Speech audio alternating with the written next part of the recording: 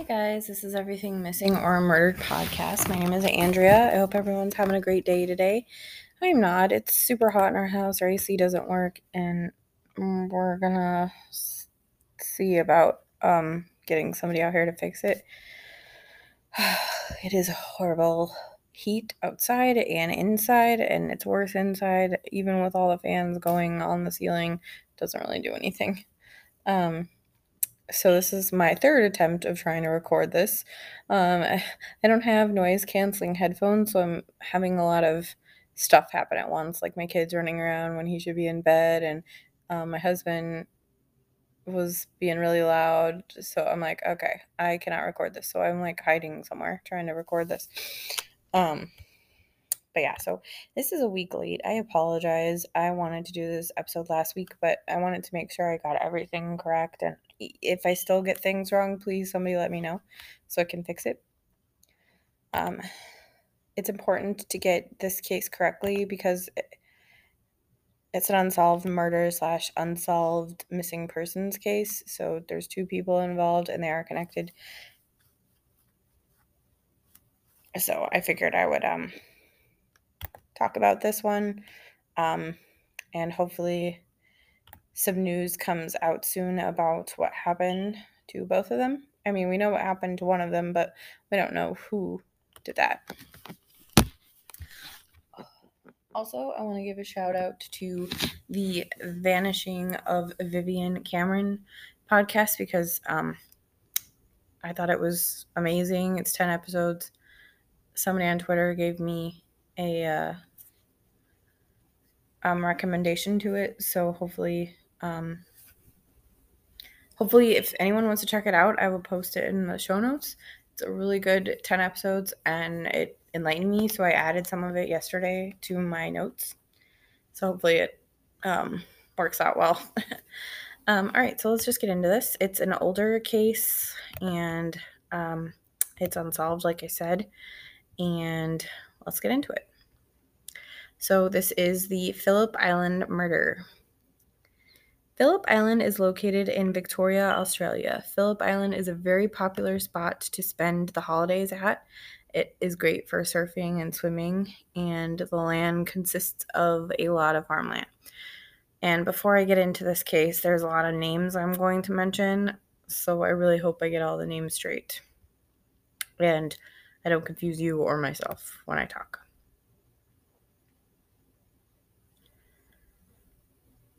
"23-year-old Beth Barnard lived at her parents' holiday house on Phillip Island in 1984. Beth took a job as a ranger at this place called the Penguin Parade. I'm not really exactly sure what her job consisted of, but Phillip Island has the largest little penguin colony in the world. You can watch them go back home from the ocean to where they have burrows any night of the year. You can help support research and educate activities of the penguins. There is a live penguin burrow camera that you can view as well. I don't think that was around in 1984, but I still felt like it was worth noting, and the penguins are really cute. Beth met another ranger by the name of Fergus Cameron, who was married and lived with his siblings and their spouses on a farm that they ran. This farmland was near the Penguin Parade. So this is where I'm going to get into some of the names. We have Fergus Cameron, and he is married to Vivian. They have 2 sons together, and apparently they did not have the best marriage. Fergus has a sister named Marnie Cairns, and she is married to Ian. Fergus also has a brother, and his name is Donald Cameron, and he is married to Pamela. Fergus and his family share farmland, like I said, and they run it, and each couple lives in a separate farmhouse over the property.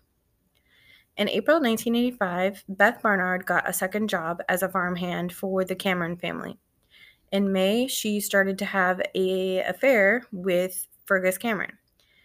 Pamela, Donald's wife, became close with Beth, and she was considered a part of the family at that point. And Donald and Pamela's kids treated Beth like she was a sister. So you could say they were pretty close.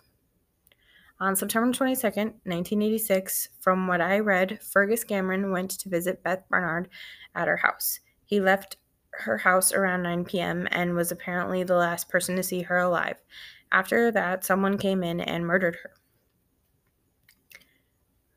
They think she was stabbed while she was lying down and quickly stood up to try to defend herself because there was some defensive wounds on her. Beth was stabbed several times, her throat was cut, her face was cut, and she had a broken tooth. Her ankle, elbow, and hand had some defensive wounds on them. Her body was covered with blood that looked smeared, so like somebody was trying to wipe it up, I guess. She was found lying on her back on the bedroom floor with her head almost in the doorway. She was covered by a blanket up to her chin. I wonder why. Some believe that that's a sign of someone that whoever did this had some remorse for what they did, but I'm not really sure. Beth's t-shirt was pulled up and the letter A was cut into her abdomen. Some officers think that the A stood for adulterer because of the Scarlet Letter novel. I'm not really sure what else it would mean. On the same night, on September 22nd, Fergus got home around 9:20 p.m. Fergus's sister, Marnie Cairns, was there when Fergus came home, talking with Vivian Cameron, his wife. Vivian and Marnie were drinking a glass of wine. Apparently, they only had one glass. Marnie left, and Fergus said that he and Vivian had a fight in which he confessed, allegedly, to his relationship with Beth Barnard. Vivian got angry and smashed her wine glass into his ear. Vivian ended up taking Fergus to the hospital that was close by. 2 nurses and a doctor were there to help. The nurses kind of felt there was some sort of domestic issue going on, but both Fergus and Vivian wouldn't really go into detail about what actually happened. And Marnie and her husband Ian were called to watch Vivian and Fergus's kids while they were at the hospital. Marnie and Ian came to the house after they had left and found some blood in the house. Marnie said she saw blood on some clothing in a laundry basket, on some tissues, on the bed in the spare room, and on the kitchen bench. The blood in the kitchen and the spare room was typed as A, and they found that out later, and Vivian's blood type is A. And I'm not really sure why her blood would be there. I mean, I get it that it was her house and that happens, but let me explain something to you really quick. The account of what happened after Marnie left and Vivian and Fergus got into a fight is all according to Fergus Cameron. I know, it's crazy. Why do you ask is it like this? Because Vivian is missing. She is not here to explain anything, so she is gone. She's not here. She's the missing person in this case. I just figured I should share that now because this case is crazy. I'm just telling you. But yeah, so if he says she smashed him in the ear with a glass and he had to go to the hospital, maybe she cut herself too, and that's why her blood was there. I'm not really honestly sure why else her blood would be there. I mean, I know that it's her house, like I said, but I'm not sure.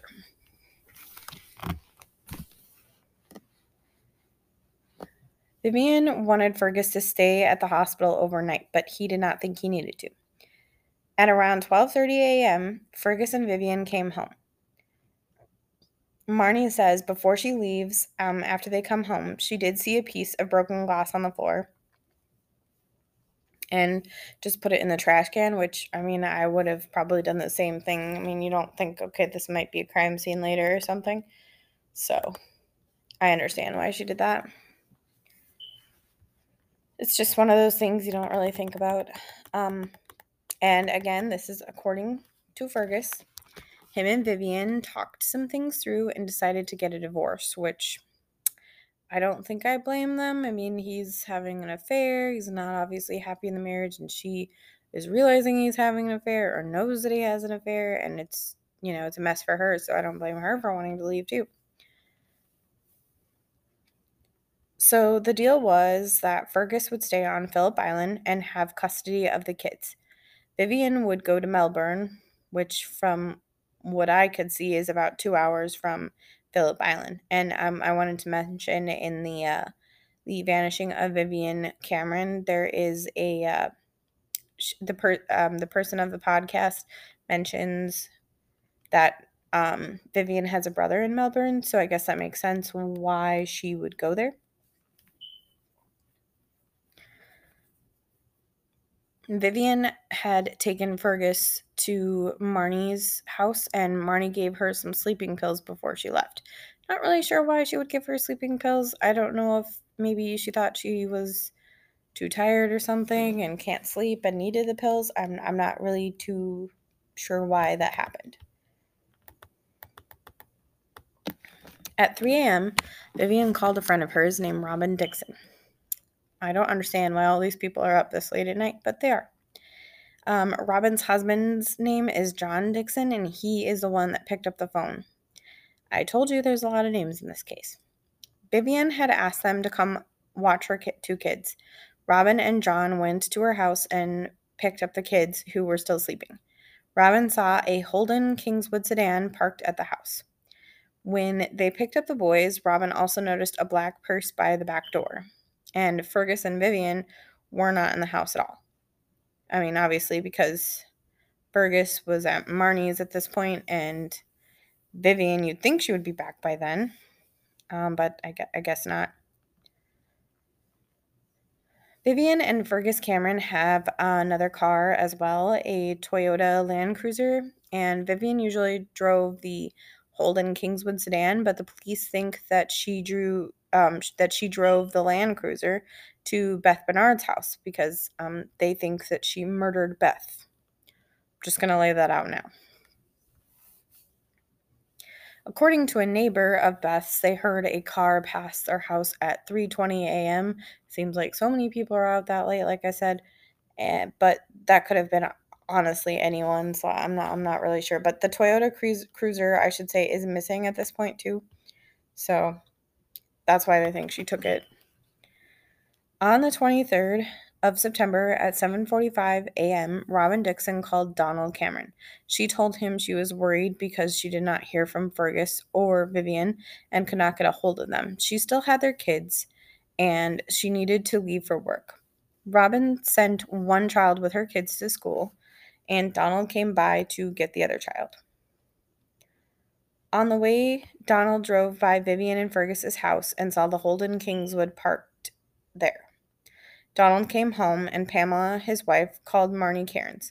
Marnie left for work at 7:30 a.m., and Fergus, I guess, was still there because, remember, like I said, Vivian dropped him off at around after 12:30 after they got home, and probably maybe 1 or 2-ish because I don't know how long a discussion of divorce would have taken if we're going to go with what Fergus is saying.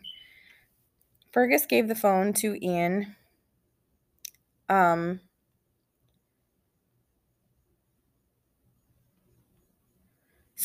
Because Marnie wasn't there, Fergus picked up the phone.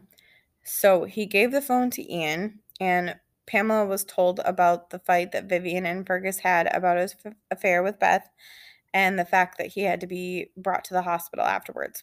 Later in the day, Ian called Donald to tell him the Cameron's Toyota Land Cruiser was missing and Fergus was worried about Beth.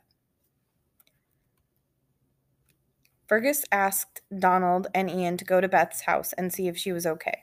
They stopped by Fergus and Vivian's house to see if she turned up, but there was nothing. When Donald and Ian got to Beth Bernard's house, they noticed her car was there. The light outside was on and the door was open a bit. Donald went inside and found Beth Bernard no longer alive. Both Ian and Donald drove to the Phillip Island police station to report what happened.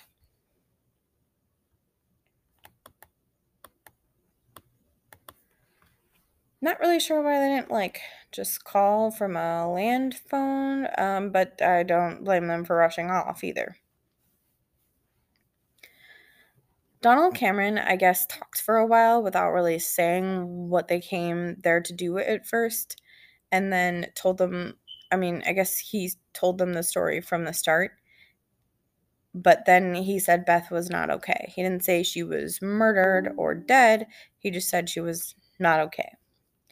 Fergus called Marnie at her work at 9:30 in the morning and had her try to call Beth. Marnie could not get a hold of Beth. Marnie came home from work after that. She called a Dr. Paul Flood, who had a medical practice in New Haven, on the phone. The police had then talked to him about Beth being found and no longer alive. Dr. Paul Flood went to Marnie's house and informed both her and Fergus that Beth Bernard was no longer alive. Later that day, Pamela Cameron was told about Beth's death and left her job after 4. On her way home, Pamela said she saw the Land Cruiser that Vivian and Fergus owned parked next to a playground. It was 500 meters from the bridge that goes into Phillip Island, so not very far from that. The Toyota Land Cruiser was not locked with the windows open, and the keys were found in the ignition. There was a gold purse and a black bag on the front seat. They found a lighter and 2 packs of cigarettes. The brand was Claridge, which Vivian smoked. Another set of keys was found as well, and a carving knife and then a blood-stained washcloth as well. Pamela took out the purse and keys and locked the door.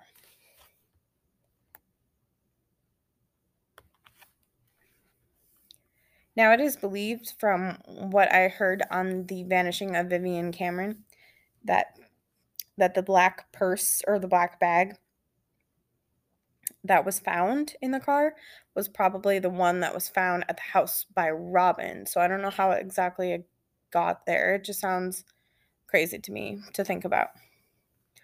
John Dixon said he saw the Land Cruiser at 3 p.m. that same day.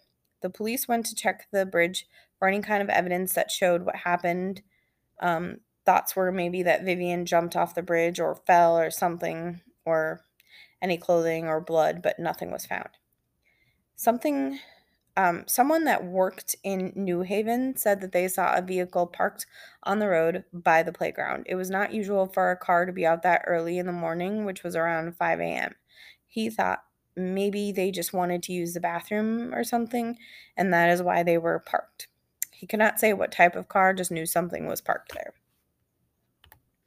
I'd probably know something out of the ordinary too, so makes sense. A year later, a coroner said that Vivian Cameron caused her own death. In 1988, the coroner said that her body may have not been found, but they are for sure that she is no longer alive and that she jumped off the bridge. Until we know for sure, how can you say something like that? That's just so strange to me. Beth Bernard had told some friends that she was not comfortable in the relationship she had with Fergus Cameron and wanted to tell him to pick between her or Vivian.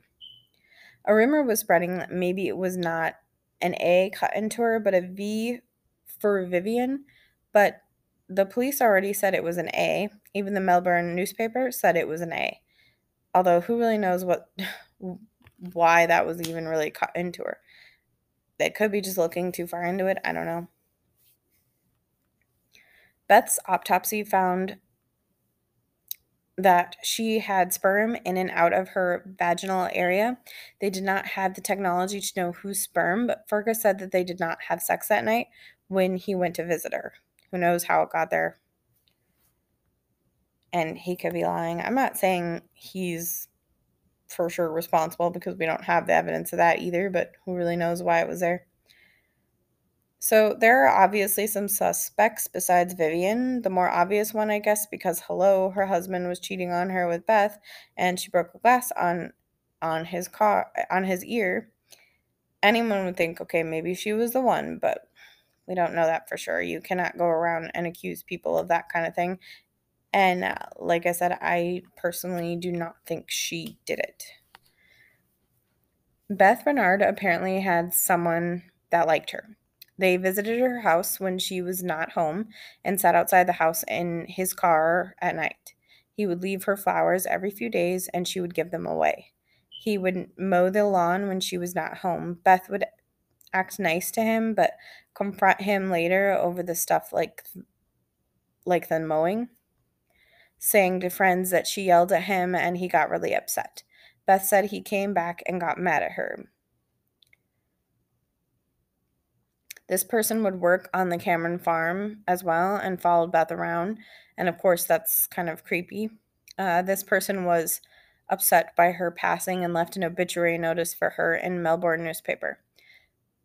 It seems kind of stalkerish to me, but I don't know if that person meant to have any harm towards her. A friend of Beth's named Michael Latham worked with her at Penguin Parade. He came to work on the Cameron farm as well. I mean, geez, everyone seems to be working there, it would seem. He had an interest in her and posted a newspaper death notice for her as well. The police interviewed another friend that also worked at the Penguin Parade on, later in I think that same week. And that person said that Beth told Michael about her relationship with Fergus Cameron 4 days before she was murdered, but Michael had said something different. He said she told him a month before, so who really knows what's true and what's not in that situation? So he's kind of considered a person of interest slash suspect because of that situation, if it's true, and then he had a romantic interest in her, I guess. A neighbor of Beth's saw a car come to Beth's house the night of the murder. This neighbor thought whoever was driving was going to come onto her property. She watched the car as it sat in Beth's driveway at around 7:30 with the headlights still on before they turned off. This neighbor went out like a half hour later but did not see if the car was still there. Now remember, I said that Fergus Cameron did admit to being at her house that night, but that was after his work shift at the Penguin Parade, which was after 8 o'clock. It could not have been him, that car, if that car was even there. Who really knows what's true and what's not? Like I said, the police did, however, search the water under the bridge that leads to Phillip Island for any human remains, but there was nothing found. No clothes and no items of anything. I still don't understand why the coroner just assumed that Vivian jumped.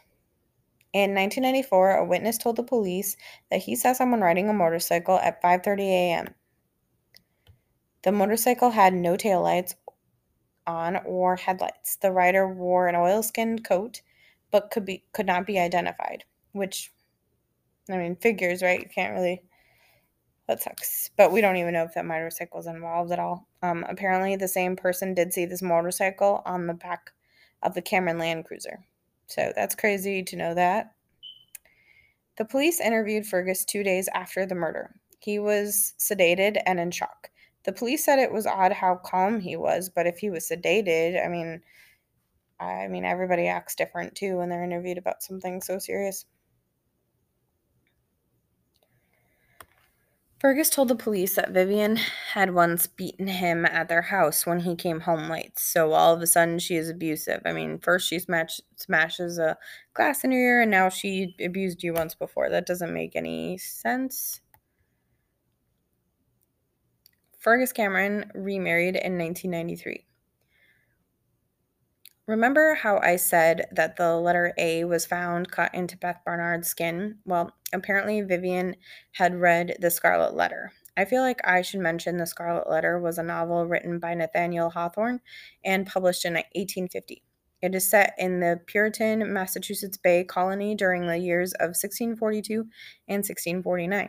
It's about a woman named Heather Prynne, who has a daughter by a man to whom she is not married to, and then struggles to create a new life of repentance and dignity. It's a pretty interesting read. And since the Scarlet Letter is talked about quite a bit in this case, I figured it's worth noting. Before Vivian Cameron went missing, she told a friend at work that she was not happy and wanted to leave the island with her sons. So if that were true, why would she give custody to Fergus? And why would she commit suicide? Because that is what people think happened. She did not leave a note, but people do not always do that, anyways. According to a friend of Vivian Cameron's, Glenda Frost says that she got a phone call from Vivian around 10 a.m. on September 23rd, 1986. Glenda said that it was a normal conversation. She was not talkative on the phone, so it was weird to talk sometimes. I know what that is like. My husband does not talk much, so I do all the talking for us. Glenda said she heard voices in the background, and she had someone over, I guess, visiting anyways, and that person was not happy that Glenda was taking a call when she was there with her. I mean, I think that's odd to be mad about something like that, but according to the police, Glenda got the call from Vivian, but it was not on the date that she said it was. So she must have been just mistaken, according to them. There is nothing tying Vivian to the crime scene and nothing tying Beth Bernard to the Land Cruiser. No blood or anything. A small amount of blood that could have been Vivian's was found in the Land Cruiser, though, and that's possible, I guess, considering they think some of her blood was found in parts of her house, so she was clearly still bleeding when she drove the car. Both Bernard and Fergus Cameron had type O for blood. We are to assume that Vivian had type A. There was some blood found in the path outside of Beth's house, on a towel at her house, and on a cloth in the Land Cruiser that was type A. There was type O blood on the shirt that Fergus wore on the 22nd that we can assume was his own blood because of the wine glass incident, but since Vivian is not here to explain it, I don't really know what else to say about that situation. There was blood found in the bathroom at Beth's house, cigarette butts that were not Beth's because she does not smoke. Some testing that was done later confirmed these cigarettes that were found had traces of Vivian's DNA on them. A towel in Beth's bathroom had only Vivian's blood on it. In the 1990s, when technology for DNA got better, this was all retested, and Vivian Cameron's blood was found on a handle of a knife that was found. But who knows if that was the exact murder weapon or not, to be honest. There is so much that I am like, I don't think Vivian did anything. I mean, why else is her actual blood in the farmhouse? It doesn't make sense. Plus, having like her own blood on a washcloth in her car. I mean, did she bring a knife and a washcloth to the murder scene and expected a murder to happen? I don't know.